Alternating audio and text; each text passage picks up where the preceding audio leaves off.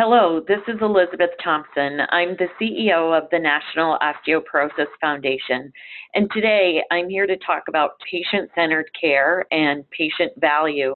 I'm delighted to be here. One of the current challenges in osteoporosis today is the lack of integration from primary care to the specialist office. Much of this could be alleviated and addressed if we only had an integrated system called FLS, or Fracture Liaison Services, in all of our hospitals and in the bridges between our specialty care and our primary care offices. We know this can work. We know that from worldwide centers that have this, as an example in Great Britain, where it's been adopted for many years, it can be incredibly successful. In our country, models of care have already been built. Geisinger is one of the leading models, incredibly successful, and Kaiser led the country with this kind of model. Rick Dell is widely known as one of the originators. And that's one of the opportunities that we see in our policy network to really make a difference in terms of turning this around. We started to develop our patient-centered care report and our POV report, which is on NOF.org, with the understanding that often our patients in osteoporosis are older, they're seniors. They may or may not talk about what's important to them when they're visiting their physicians, as they're developing together a care plan and care treatment. We know that in terms of medical adherence to drugs, our patient population isn't good. But we also know that they're not regularly screened and followed up.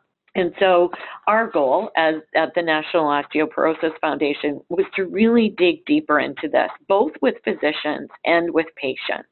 And this report really underscores the importance of patient-centered care in determining the value of treatment, and how we really see, and where patients see value, what's important to them. What they focused on and what we've developed is a registry that will track patients' interests across their treatment journey, focusing on side effects, affordability of medications, mechanism of action, and cost. At NOF, again, related to our Policy Institute, it's critically important that when physicians prescribe a medication to patients, that they'll be able to use their first choice. We do not want a fail-first strategy for our patients. And in fact, many of the Medicare for All plans would start all patients on a bisphosphonate, which is a perfectly good medication, but is not the medication for all people at all times. And part of our work, again, in understanding what patients want and what physicians want, is to make sure that they are able to prescribe the medicines and that a patient can afford the medications that their physicians prescribe. One of the reasons that specialist physicians should think about this patient journey is that the patient journey is a direct relationship with the physician journey, and you have the same goals in terms of treating the patient and really creating an optimal healthcare environment for your patients. So asking what patients' goals are, talking to them about where they're uncomfortable, calling to check up on how the medication is going. And of course, physicians may not have that time, but the nurse practitioner or senior nursing staff may be able to. We believe that this long-term connectedness is what will optimize healthcare. We also would really love our colleagues in the rheumatology community to join us in our Policy Institute and to download the findings that we have from both our patient-centered value report and our economic report and become active, the society as well as individuals, in policy measures that can truly make a difference for our patient community.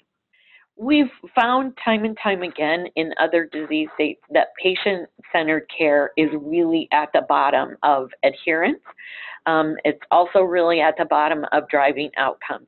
When patients know and understand the medications that they're getting, when they have the ability to afford the medications that they're getting, and when physicians have the ability to prescribe the medication that they know is right for their patients at that time without restrictions from insurance, from payers, and knowing that patients will then stay with that, we know that people have better outcomes overall in their health.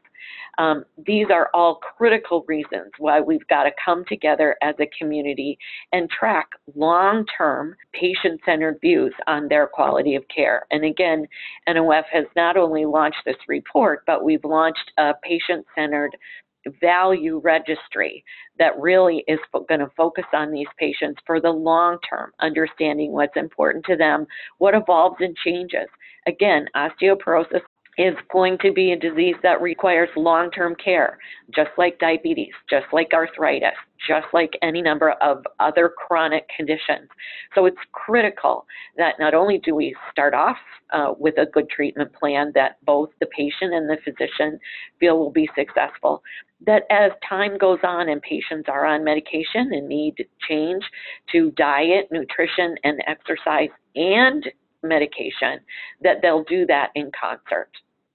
Thanks so much for listening. We'd love you to get involved. You can find all of our information on our website and our contact information as well, nof.org. Thanks so much.